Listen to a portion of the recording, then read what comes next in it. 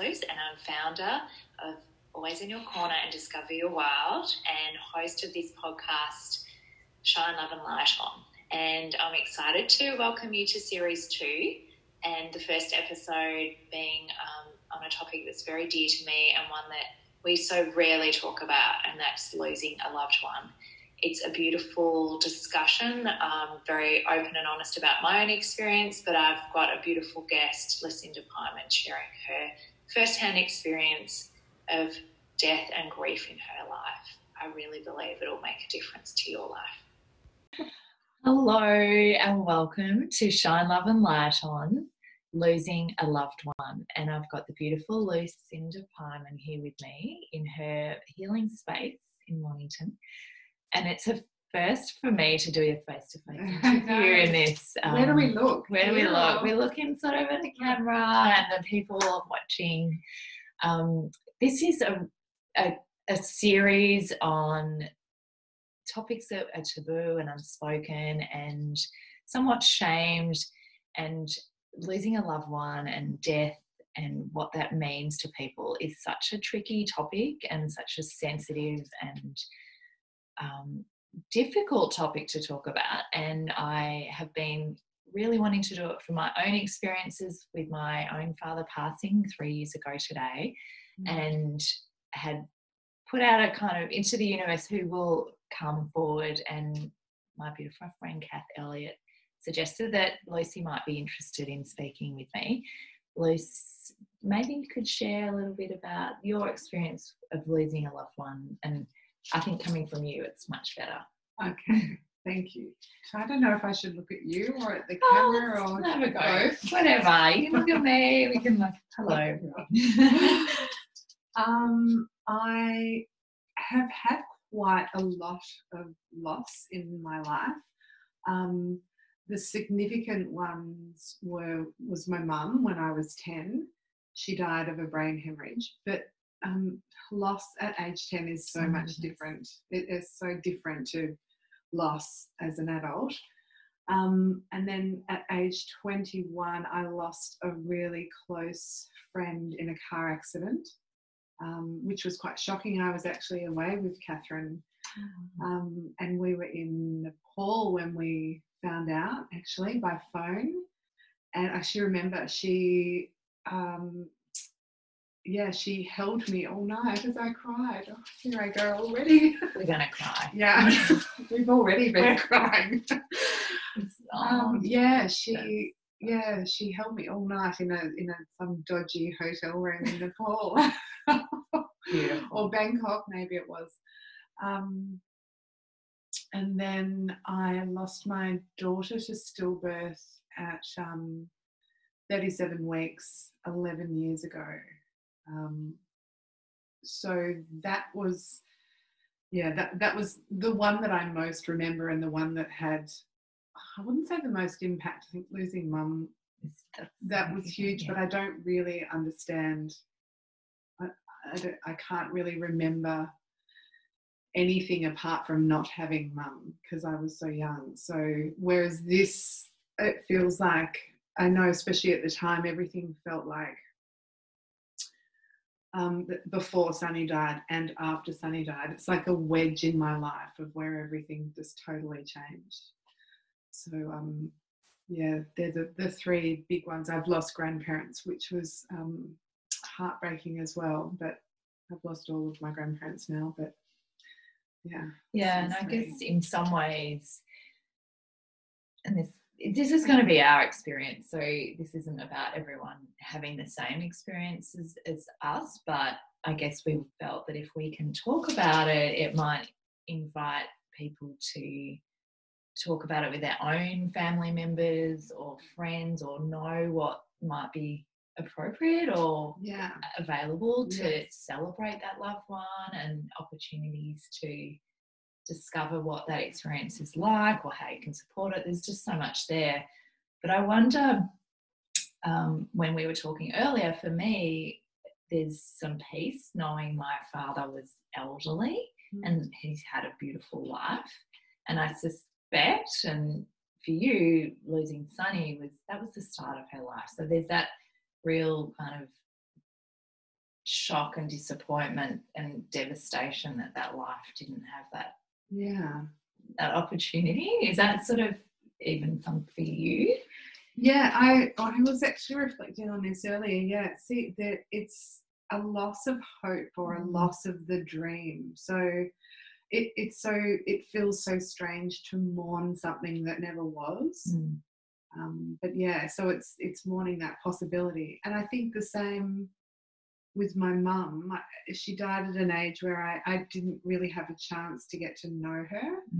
So I think I've reflected on people who have lost children when they're older or lost partners, that they have loved for a long time, and think, I don't know how I'd go with that. That is so different, but each one is so unique. And I remember after Sunny died, I joined a SIDS group down here. I think I only went to them for about 6 months, but we went away on a weekend and all had to relive the traumatic event of losing our children.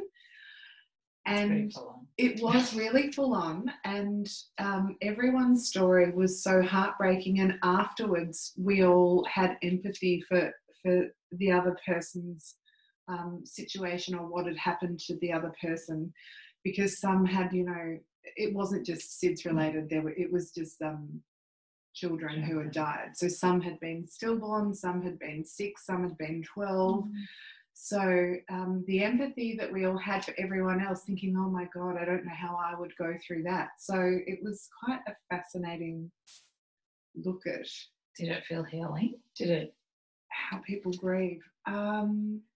Yeah, it did. Well, it got, I think, all of us out of our own bubble of grief, and knowing that other people were going through it, and there were so many varying ways that people would deal with it, and different situations. And so in that sense it was good. It was a relief to talk about it, because so many people, we were saying this before, they get scared of the conversation, or they don't know how to handle it, or it triggers something in them.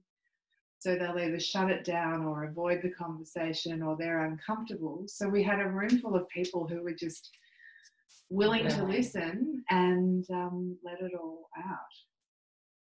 That's so amazing. And I guess that's the thing we've reflected on and I wanted to bring is like, how do we talk about this? How do we start to shine the love and light on death and losing a loved one? Because I mean, there's death that you have on the television and you can be a little bit removed from, and then when it's right in your heart, it has a whole new and when it's shocking versus perhaps you had some time to get used to the idea that this was an eventual it was, that person was going to pass. There's all these different ways, and there's no right and wrong way of grieving. And I don't know, so from your experience, how do you feel we can perhaps start to talk a bit more about it as a community and friends and family? I know from my experience, we were sharing this before,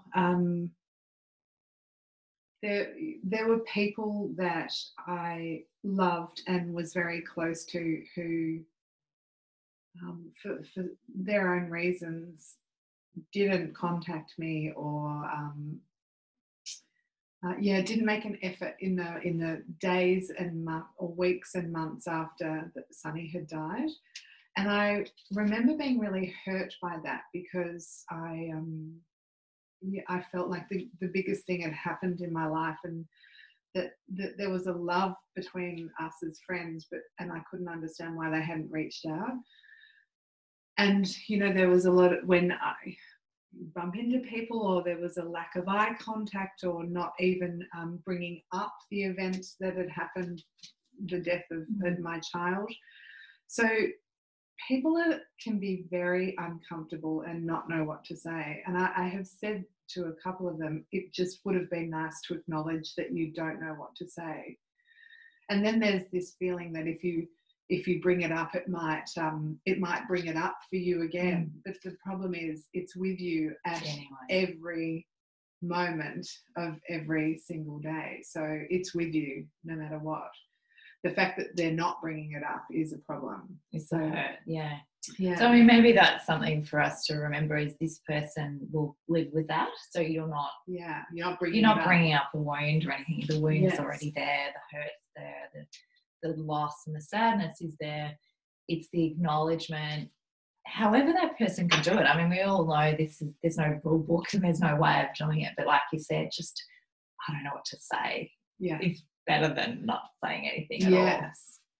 And I do want to add too that I found in my own behaviour during grief, it's quite selfish, because there's no room to be thinking about other people. It's just survival. It's like running a marathon.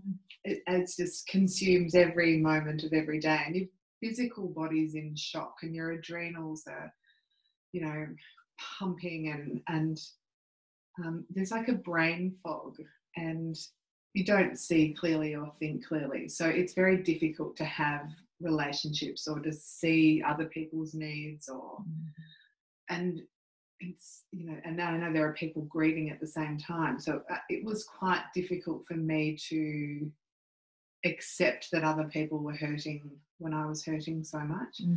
So I guess there needs to be, more of an understanding of, that people are, well, not all people, but certainly me, and from what I've observed as well, when people are in that much pain, it's very difficult to ask for help or ask for what you need, or say things inappropriately because they're in so much pain.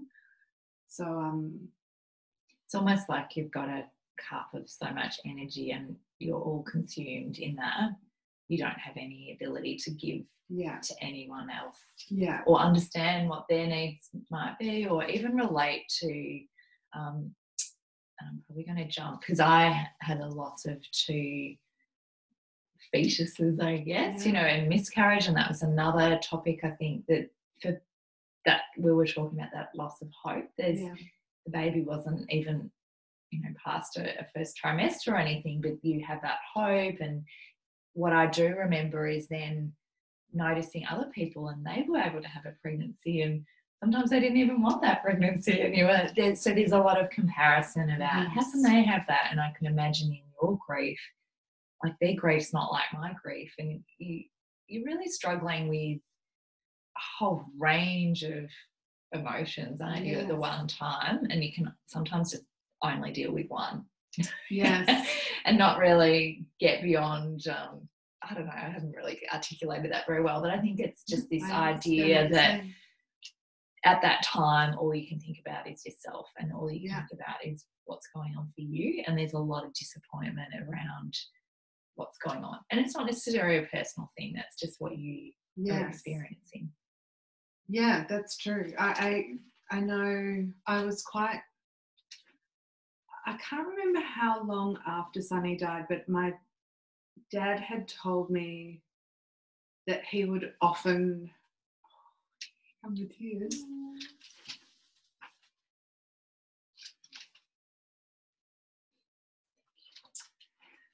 We came prepared. Dad told me that he had been down to see Sonny's grave quite often in the early days, and I was really shocked. And I think I said, why? And he said something like, well, she's my granddaughter. So, oh God, surprises me. Oh, it gets me still. So that was a good moment for me to come outside of myself and go, oh my God, there are other people hurting here. And I think that's when I was able to address a rift that had come between my sister and I too, because she had a baby 8 weeks after Sonny had died, and she had got postnatal depression. So I hadn't really taken into consideration how sad she was that it was her first child, and my child and her child weren't going to have a relationship, and she had lost, well, she had lost me, she'd lost a niece, she'd lost that whole hope and dream of a future sharing our families. So it was that comment from Dad that actually sort of pulled me outside of me and saw that other people had been hurt by this situation as well. So it was this ripple effect of loss. Thank you for sharing that, because that's actually something I was reflecting on too. So it's 3 years that my dad passed away, and how we've all dealt with that differently. And even just today, it's like, well, my daughter feels really sad today. And I'm a bit similar to you, hadn't kind of appreciated how much he was a part of her life. She said that was the saddest day of her life. Yeah, so I'll get emotional. But that's interesting, because I think, oh, well, he was my dad and she was young. Whatever, she was 8 at the time, so maybe she wouldn't have understood or had that ability to have that lifetime of loss where, when you're younger, but he was such a formative person in her life. It's a big loss in a small lifetime. So, we all need to deal with it differently and acknowledge that everyone's hurting, and to not get stuck in, but my loss is more than yours. And that's it. I think this is, if we talk about it, it's okay to share loss with someone, and to realise that. We were talking too about how you can choose to acknowledge that person in that experience of sharing about it. And it feels like, wow, I could do that, or that's other people are doing those sorts of things, ceremonial things, or like you said, your dad visited a grave. That was for him, his way of connecting and remembering and acknowledging who she was in his life. Who she was meant to be. So what are some of the things that you've noticed, and you've dealt with 3 significant losses, in how you coped and how, I don't know, just I think it'd be an interesting story for us to hear. Like, what is it that the journey took you on of experiencing those losses? I know as a child, I never really dealt with the loss of my mum. I know I went to some counsellors in my teenage years, but I never really addressed the actual loss. And I remember saying to myself as a 10-year-old, I'm never going to be happy again. I had this mindset that nothing was ever going to be right in my world, and I carried a deep sadness for a long time. And then, as the years go by, when you suffer other losses of, boyfriends or jobs or whatever, it builds the feeling of loss and grief. So by the time I was 21 and had lost Marcus,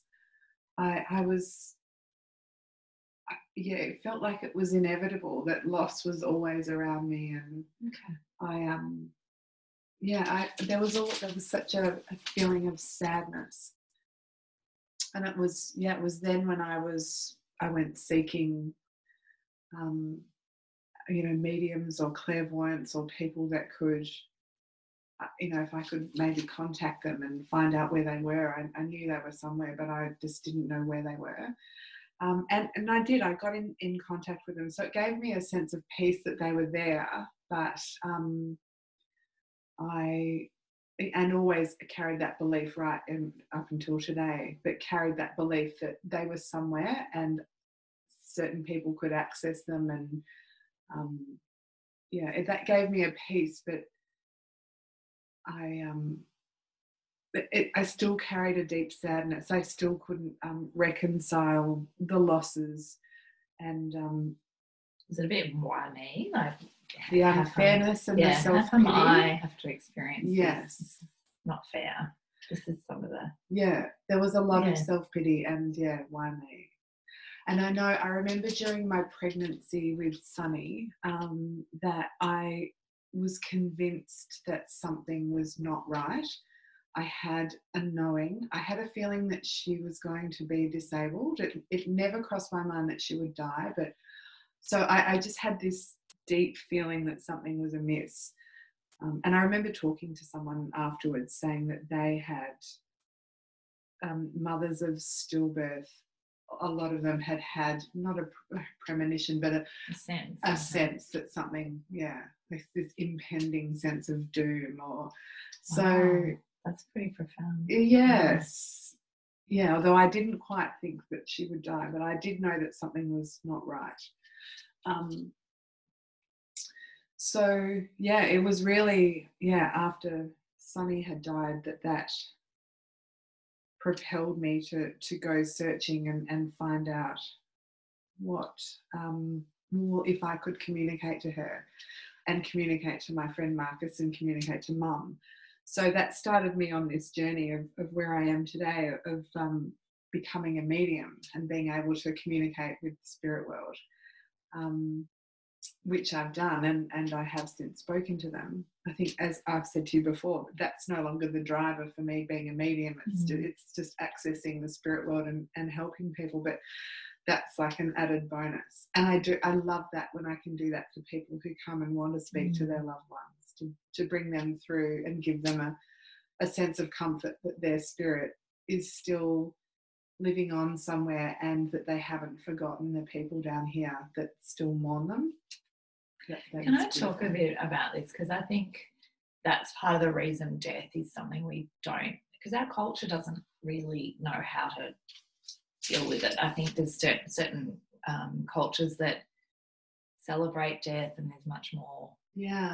I don't know. It just seems to be a bit more understood or revered almost, or like it's a part of a life cycle. And I feel in some ways we don't have the language because it's maybe been caught up in religion, or there's certain belief systems. And I know as a child I was raised sort of agnostic or atheist, or there wasn't a kind of heaven to go to, and so there's a bit of fear as a child, like, well, what happens to me? Where do I go? Like, is that just I go to sleep and I don't know, it kind of gives you a sense of panic, like, what the hell happened? What is this?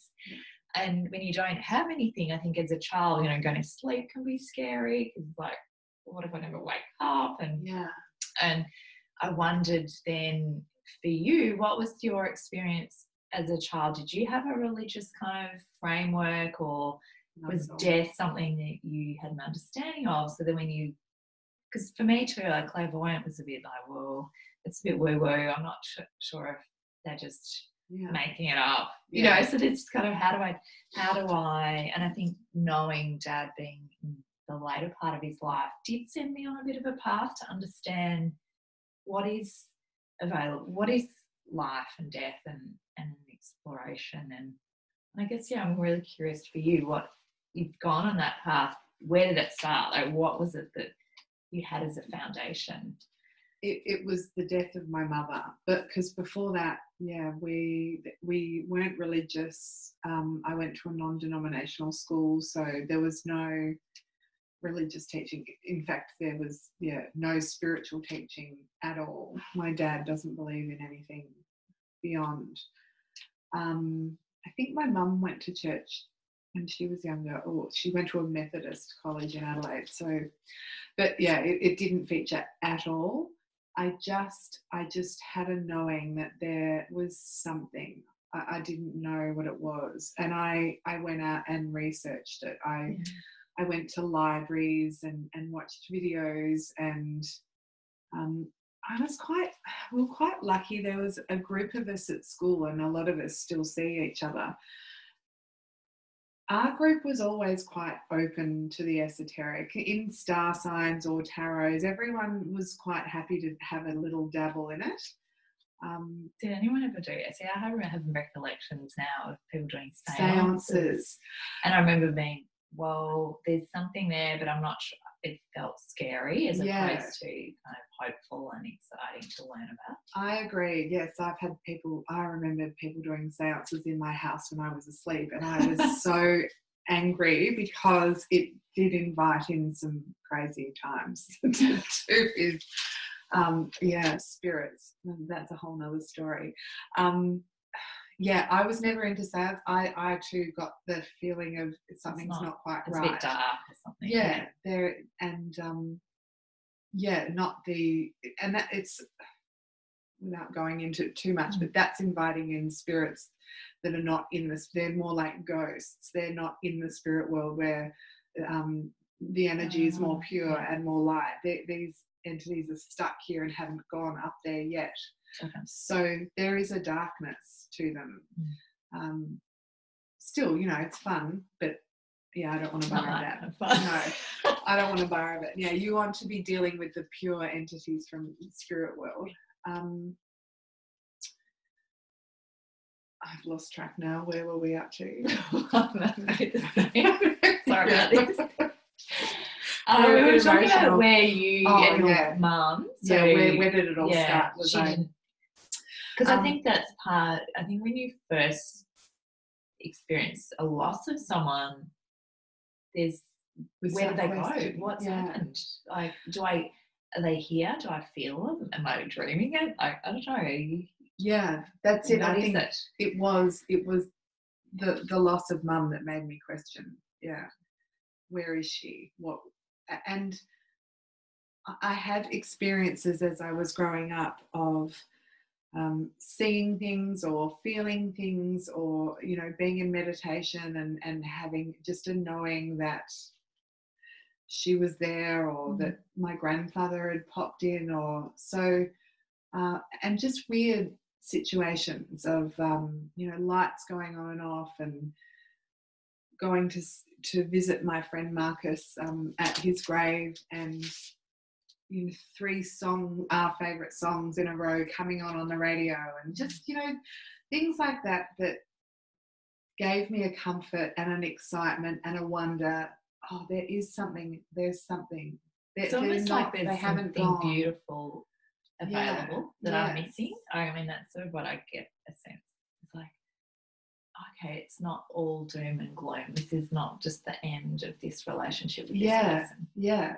Yes, exactly. Yeah. So I knew that, and that's what sent me looking. And I did. I went to, not a lot, but clairvoyants and tarot readers. And it wasn't until I found Ian on the peninsula after Sonny had died that he brought through my mum and Marcus and Sonny, and I've had long conversations with them, and I found more of a peace as I've gone on, and more of an understanding that they're happy, and I've got a job to do down here, and I'll keep going, and I'll see them again at some point when I pass over too. So I feel there's an acceptance with that. So what would you sort of say to people who haven't had this kind of awareness of a spiritual world, and for them grief is fine, a death is final, and I don't subscribe to any other kind of thing? Is there an invitation or information that you would share with them, or how do you sort of?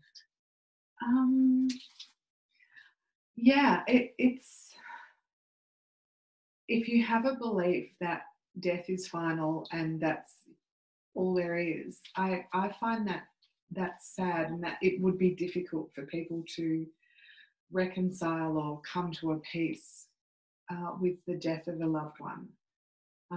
That I think that is sad. You could always take a leap of faith and go and see a medium and get that proof that there is an existence. There are people out there that claim that they can do it and can't do it, and so of course you have to go to a reputable water. So yes, I find having a belief in the spirit world gives you a faith and an understanding that there's a higher power. There is order to the chaos of life. There is something out there overseeing all of this. So that's a comfort. So So it's almost an invitation to try it and see if it fits for you. Yes. Like you're in a What have you got to position, lose? yeah, exactly. You're in a position of loss of someone who was really close to you.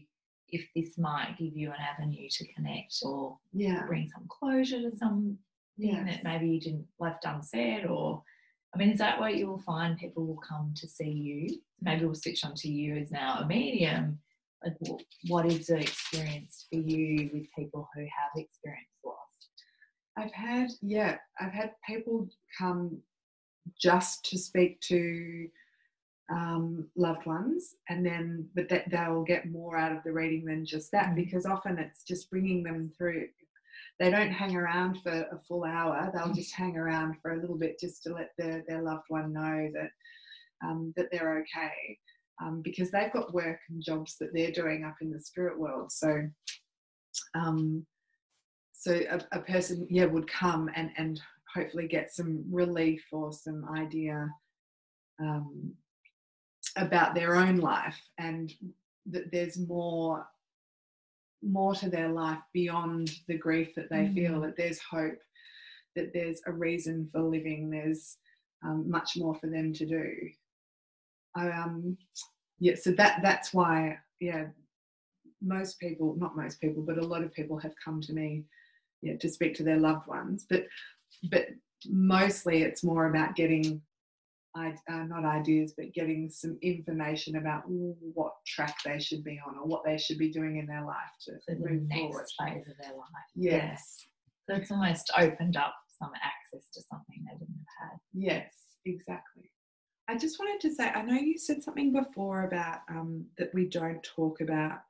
There's a lot of that we don't talk about around death, and I know from being a nurse, and I've worked in aged care, there is a lot of fear of this, and we've lost this sense of being with the person right till the end. It's like it's highly medicated and get it over with.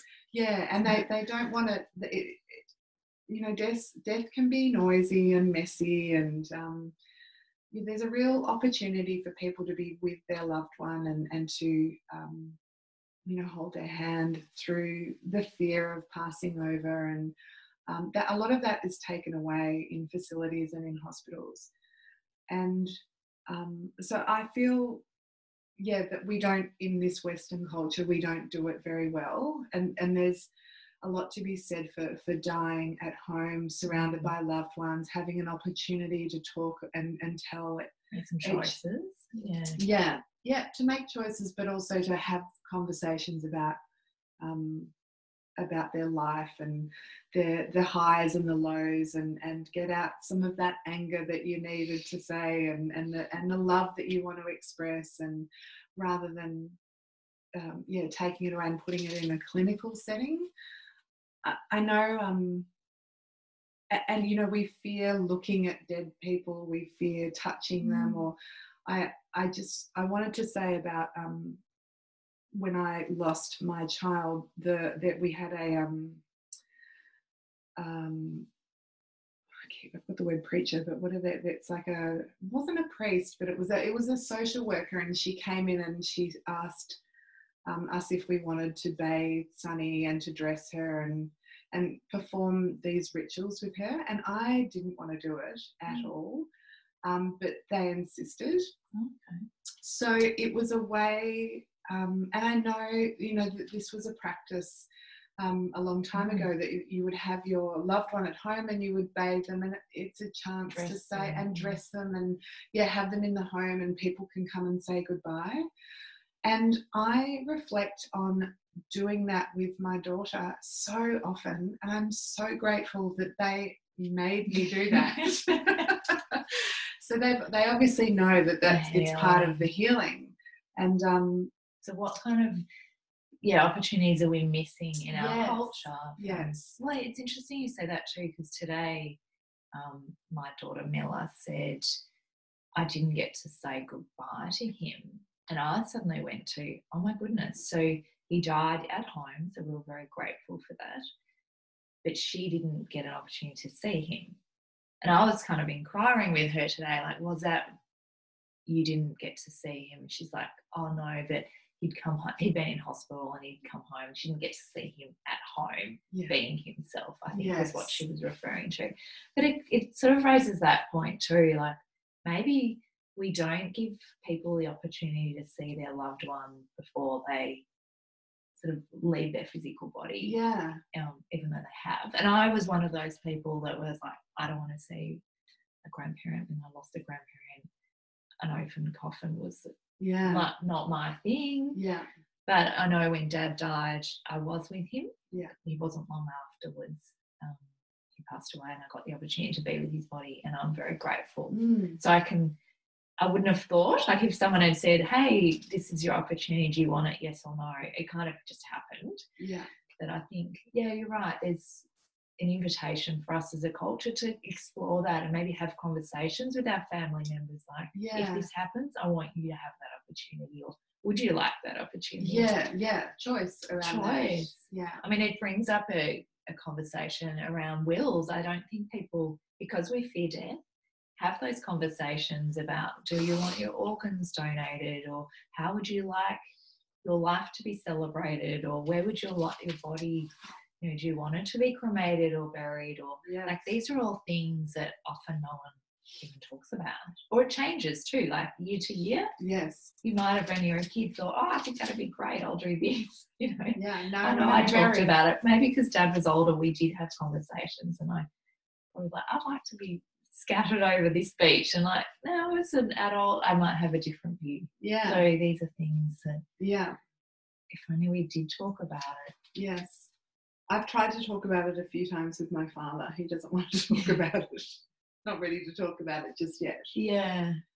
But it is important conversations too, because as like we were saying before, and you would know this, when you're in grief it's very difficult to make decisions. So it would be good if you had some direction, or you knew what your loved one wanted. Because you start to wonder, what do they want? But I mean, part of it is knowing someone. There will be times when you don't know enough, and it does bring up old parts of their past and who, it's a complicated situation. But I guess if we talked about it more, if we know what other people do, you don't necessarily have to be kind of put into a system. I think the Western system, even like you were suggesting, the medical system of dealing with death, like maybe people don't realise they have choices. You can say, no, we want to finish that care. You can say no to the drugs. You can choose to go, we want some palliative home help or whatever. A hospice where it is a bit more hands-on. And you've got some choices, and you don't have to feel restricted. And that's the same with a funeral or your options. You don't have to have it at a funeral parlour, or you don't have to have it at a church. There are options available. If we know that and we talked about it more, maybe it would help with that healing and the grieving as well. I've actually got a great friend who I went to a talk, and she talked about that, all the options after death. She does funerals, so you might want a conversation with her. Maybe. It's definitely I mean, it opens up. We don't know. I know because Dad died at home, you have what do you do? Suddenly you've got this person at home, and different experiences we don't know how to navigate. And it's not necessarily something you want to study and learn about, but I guess if we were aware that this is a journey we're going to take, it's inevitable. So let's not kind of shove it under the carpet and pretend it doesn't happen. And if we can have some understanding and share about it, maybe it'll make it easier for the next person to ask you, how did you deal with that? What would your learning from that be? So, I think we talked about this, where sometimes the people who've been through some grief show up at the time when you're grieving, and you're very grateful of being through it. I did notice that people who had been through their own trauma or had lost people, they knew that it was okay to bring up your own loss, or they were more available to sit with you while you're in the depths of despair, and they weren't afraid of the incredible emotion that you're going through. Whereas I think some people that hadn't dealt with that just weren't sure where they stood with it, or it triggered something in them that they didn't want to have to look at. So that's why people would stay away. And I think if it happened to me now, I would have more understanding of people's behaviour, so it probably wouldn't hurt me as much. Who knows? Who knows what I would do though? So, I mean, you just never know. And each death is so different. Each reaction depends where you're at in life, how much work you've done on yourself to deal with your own, resources and, tools. I hope that I would have more tools in my tool belt this time to deal with loss, but yeah. What about people that perhaps don't deal with it? So there's people who experience a loss. I don't know, this is our reflection, obviously we're not experts, but almost like I don't think they've kind of acknowledged it. Like, and you can. I'm a bit worried because they're kind of getting on with life and they haven't.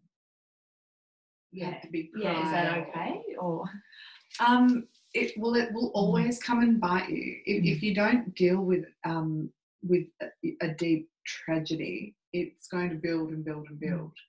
I know, and I have for a long time said that it's not, time doesn't actually heal the wound. It's what you do in the time, because you can just be going on day by day, ignoring it, and then one day there's a big car crash, not literally, but something else will happen and everything will just fall apart and unravel. So you've got to deal with it at some point in your life. You can't hide from it. And if you're avoiding the emotions in your life, that might end up in depression or anger or some sort of bitterness, some sort of body pain, or some sort of dis-ease. It's going to come and get you at some point. And you can tell when people have suffered a great loss and not really dealt with it, because there's just a sadness, and a disconnect and a hardness to them. Whereas people that have reached an acceptance of a great loss, there's a softness and a lovingness and a want to help people, or a compassion within them. They're the people that show up when other people need help. So it's at some point it has to be dealt with. So the invitation is, if you're not dealing with something, to notice that and perhaps realise that boxing it away isn't actually going to help anyone. You. It's not going to help you. And even the people around you, like I guess that's what we're talking about too. You feel very much it's your own experience, but there are other people who are grieving. And so they might actually want to chat and heal with you. Like, it doesn't have to be a solitary kind of experience. I think that's what's beautiful about a funeral and all those sorts of ceremonies we don't have, is allowing people the opportunity to remember that person and talk about them and celebrate what they brought into their life. I said that. I had a client, I used to do massage in an aged care facility, and she had a very close relationship with her granddaughter, but not really other people in her family. And she said that when she died that she wasn't going to have a funeral. And I said, but why? She said, I don't need it. And, I know where I'm going. I'm happy with that. And I said, but what about your granddaughter? She might want an opportunity to say farewell to you. And she had never thought of that. So I ended up getting her onto this lady I just suggested before, so she had some options about what she could do. So her granddaughter had the opportunity. I remember a friend's father wasn't well, and he chose to have almost like a party before his death. Like he chose the funeral beforehand. He's like, I don't want to not be at my funeral, so I'm going to have a celebration of my life and invite who I want to be there. So that was quite empowering. And I remember thinking, that's pretty cool. Yeah. You know, if that's the path I'm on, I think I might do something like that. Yeah. If I, you know, obviously you don't always have choice, but he did, and you can choose. And did he enjoy it? I wasn't attending, but I'm pretty sure he did. Yeah.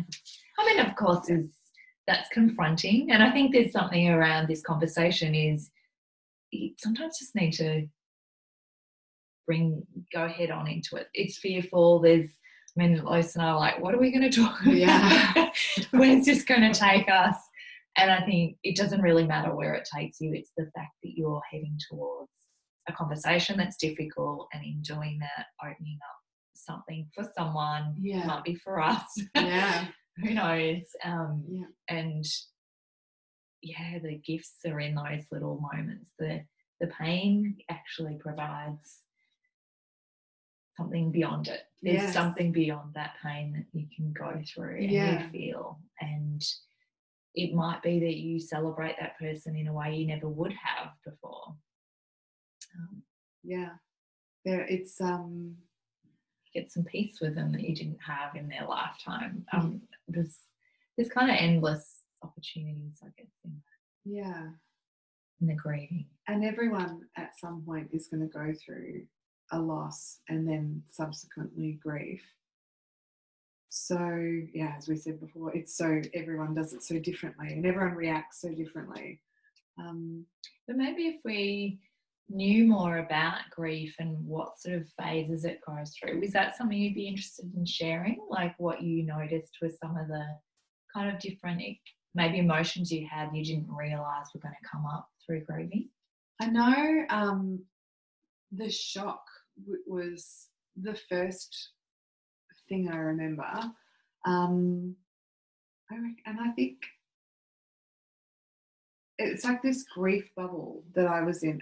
I couldn't see anything around me. It was like I was muffled in a bubble of grief, and I felt like everyone could see me, but I couldn't see them. So everything was like a vulnerability, or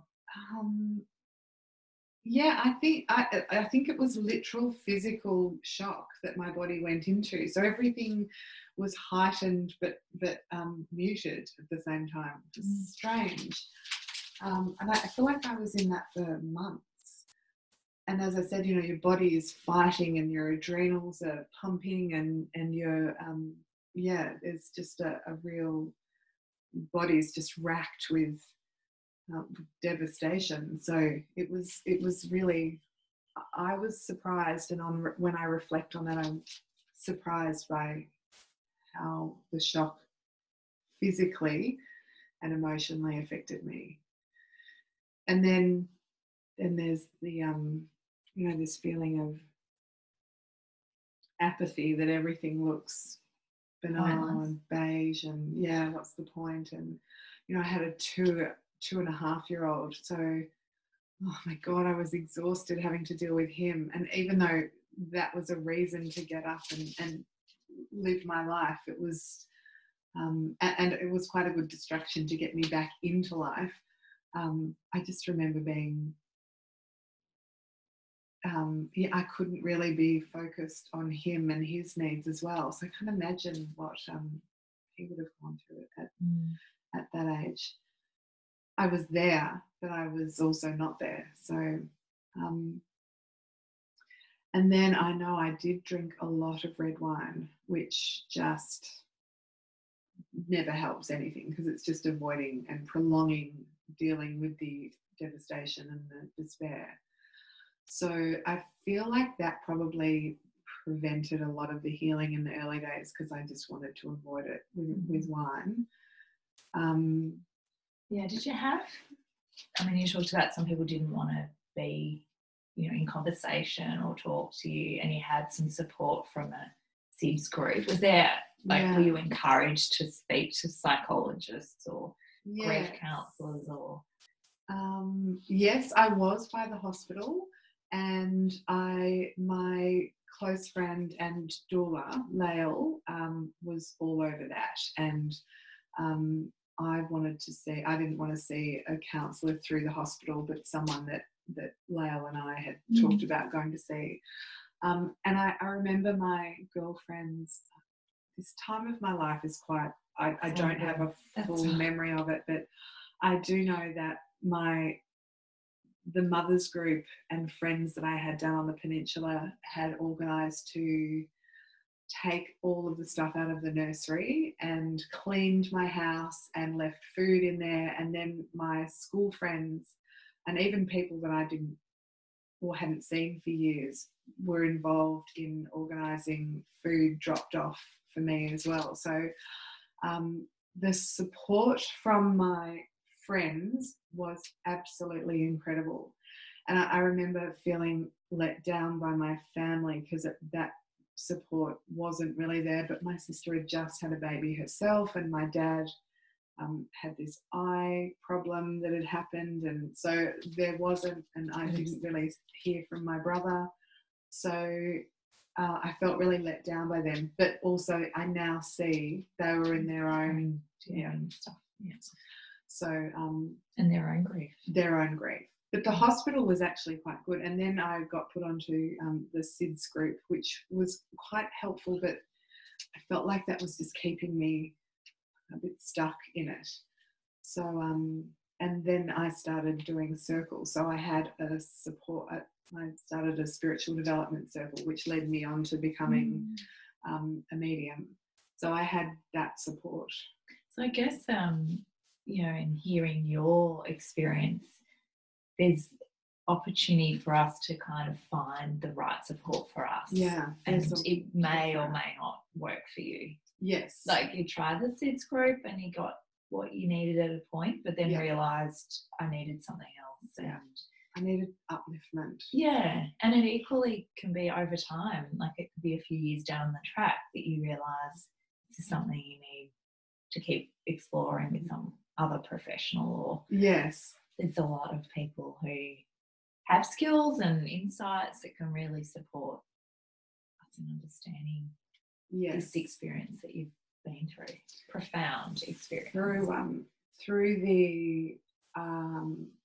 Through my spiritual development group, my teacher is a homeopath, and she does counselling as well, spiritual counselling.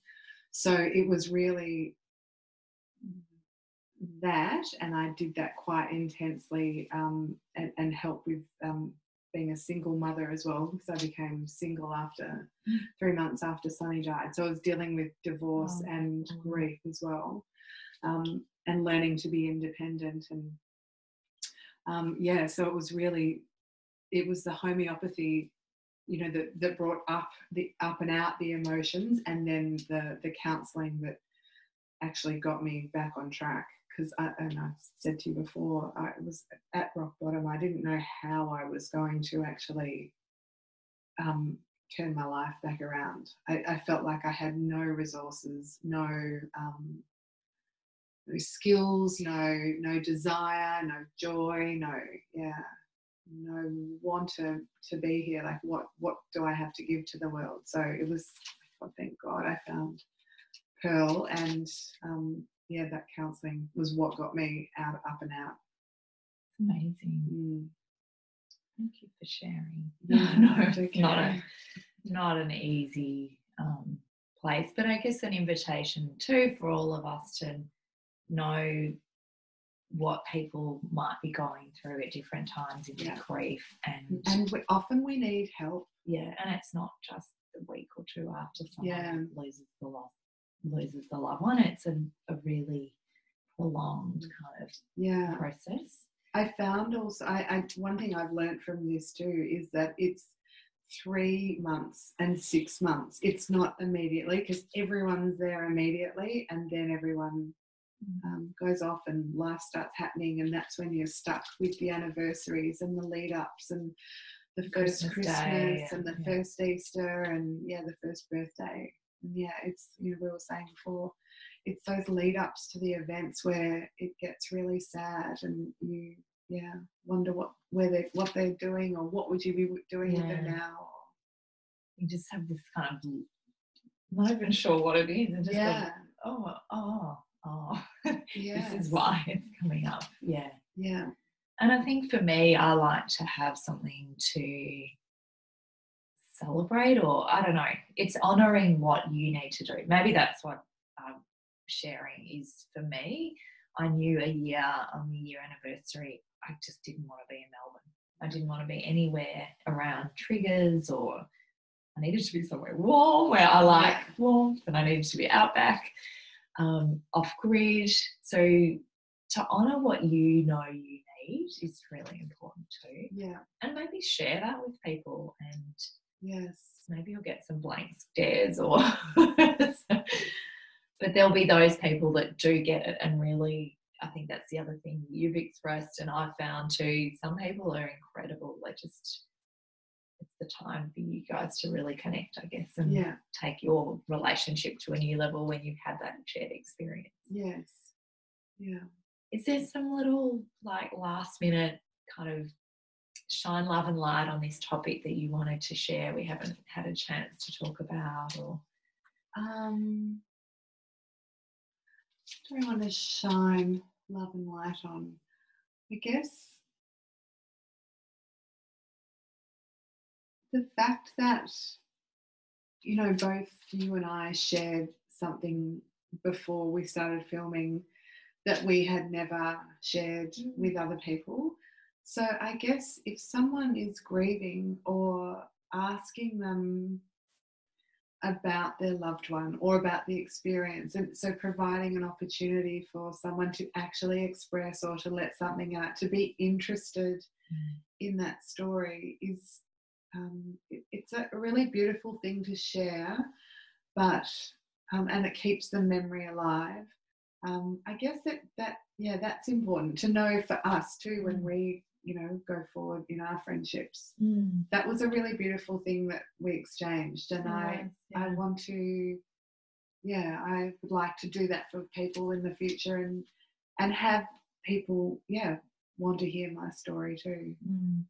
So it's about, I guess, people, it's okay to be interested, it's okay to ask, it's okay, and like you said, that person's living it, so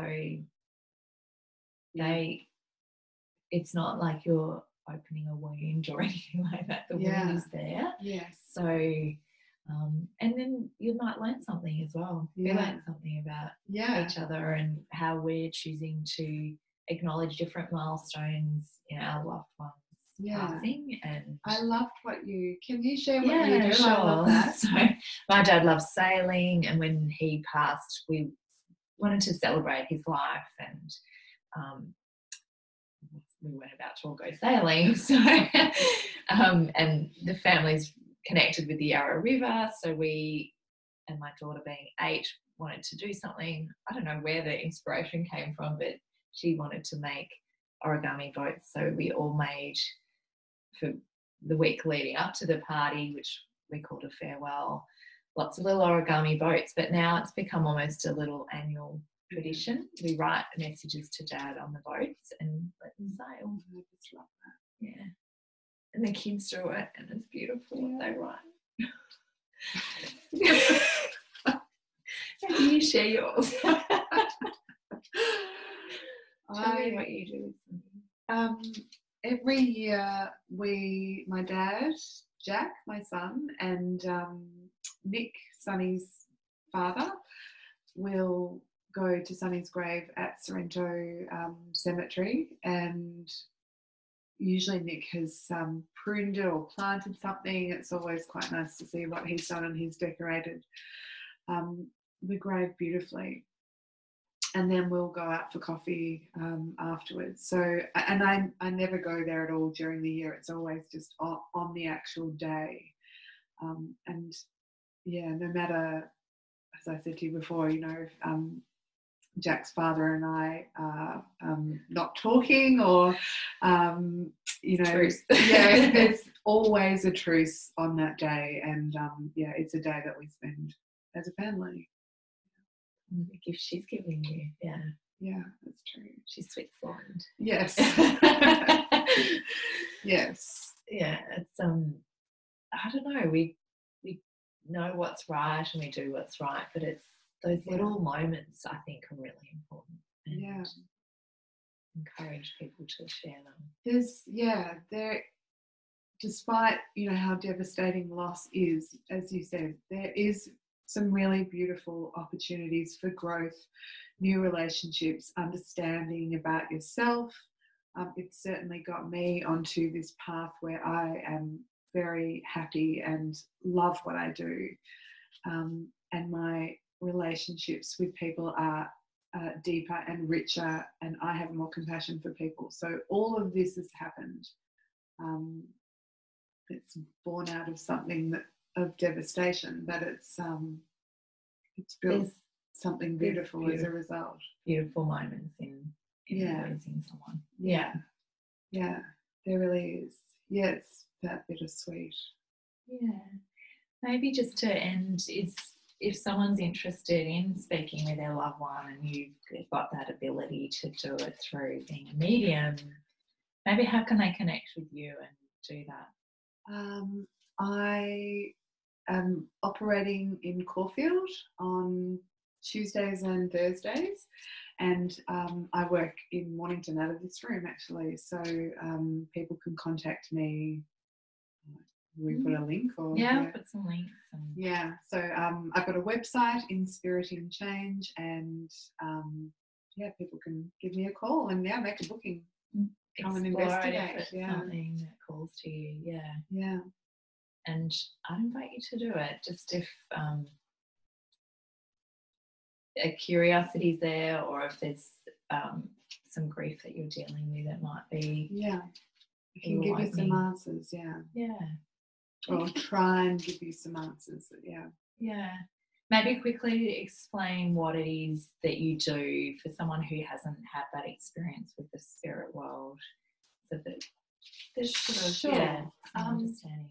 So a mediumship reading is, so someone will come in and will sit like this, probably not so close, but I'm bringing information from the spirit world. So my guide is speaking through me, and my guide's chatting to my client's guide, and they have this bird's eye view of what my client is meant to be doing with their life, what they need to do to make changes, and really, as I said, this bird's eye view. So I am able to access information coming from a more pure place than here, and it's not coming from my mind, it's coming from a pure energy. And I'm able to give you directions. I'm able to, through my guide, give people directions about their life and what's going on, and if they want to speak to a loved one as well. So they can ask a question. Any question, any question you like. I don't use any tools, or it's just literally me bringing in the guide. How fascinating is that? You've got to try it. I'm so grateful that you were open and willing and so generous in your sharing of your story. It's obviously incredibly unique, but also there's tragedy and a loss of a baby. I can't imagine it. And building on those other losses in your life, I can completely understand how it got to a point of just I'm done. I'm done with this. But also how amazing that you've come through that experience through growth. There's incredible growth and gifts that you're now sharing with people, including in this time. And we didn't even do mediums. Yes. That I'm aware of. No, we didn't. I'm grateful for it to grow. And I found a meaning in life. And I hope that for any of you listening who experience grief and all those emotions that Luce has touched on at different points in your life, you can see how you sharing your experience can open up something for someone else as well. Yeah. It's not just, oh, I've done that, I've dealt with it. By you being able to talk about it can really offer someone else a gift. Yeah. Yes, thank you. Thanks, Penny. Thank you for listening. Yeah, if you obviously want to connect with Luce, please do that, and I'd encourage you to. If you got something, please share it with anyone in your life who might be experiencing the loss of a loved one or have in their past. And obviously, I think this is a topic we all need to just talk about. Yeah. So I'd love it to be a bit more front and centre in our life conversations. And yeah, if you want to rate and review it and share it, beautiful. Thank you. But thanks. I'd like to acknowledge the traditional owners of the land that we meet on and pay respects to their elders past, present and future.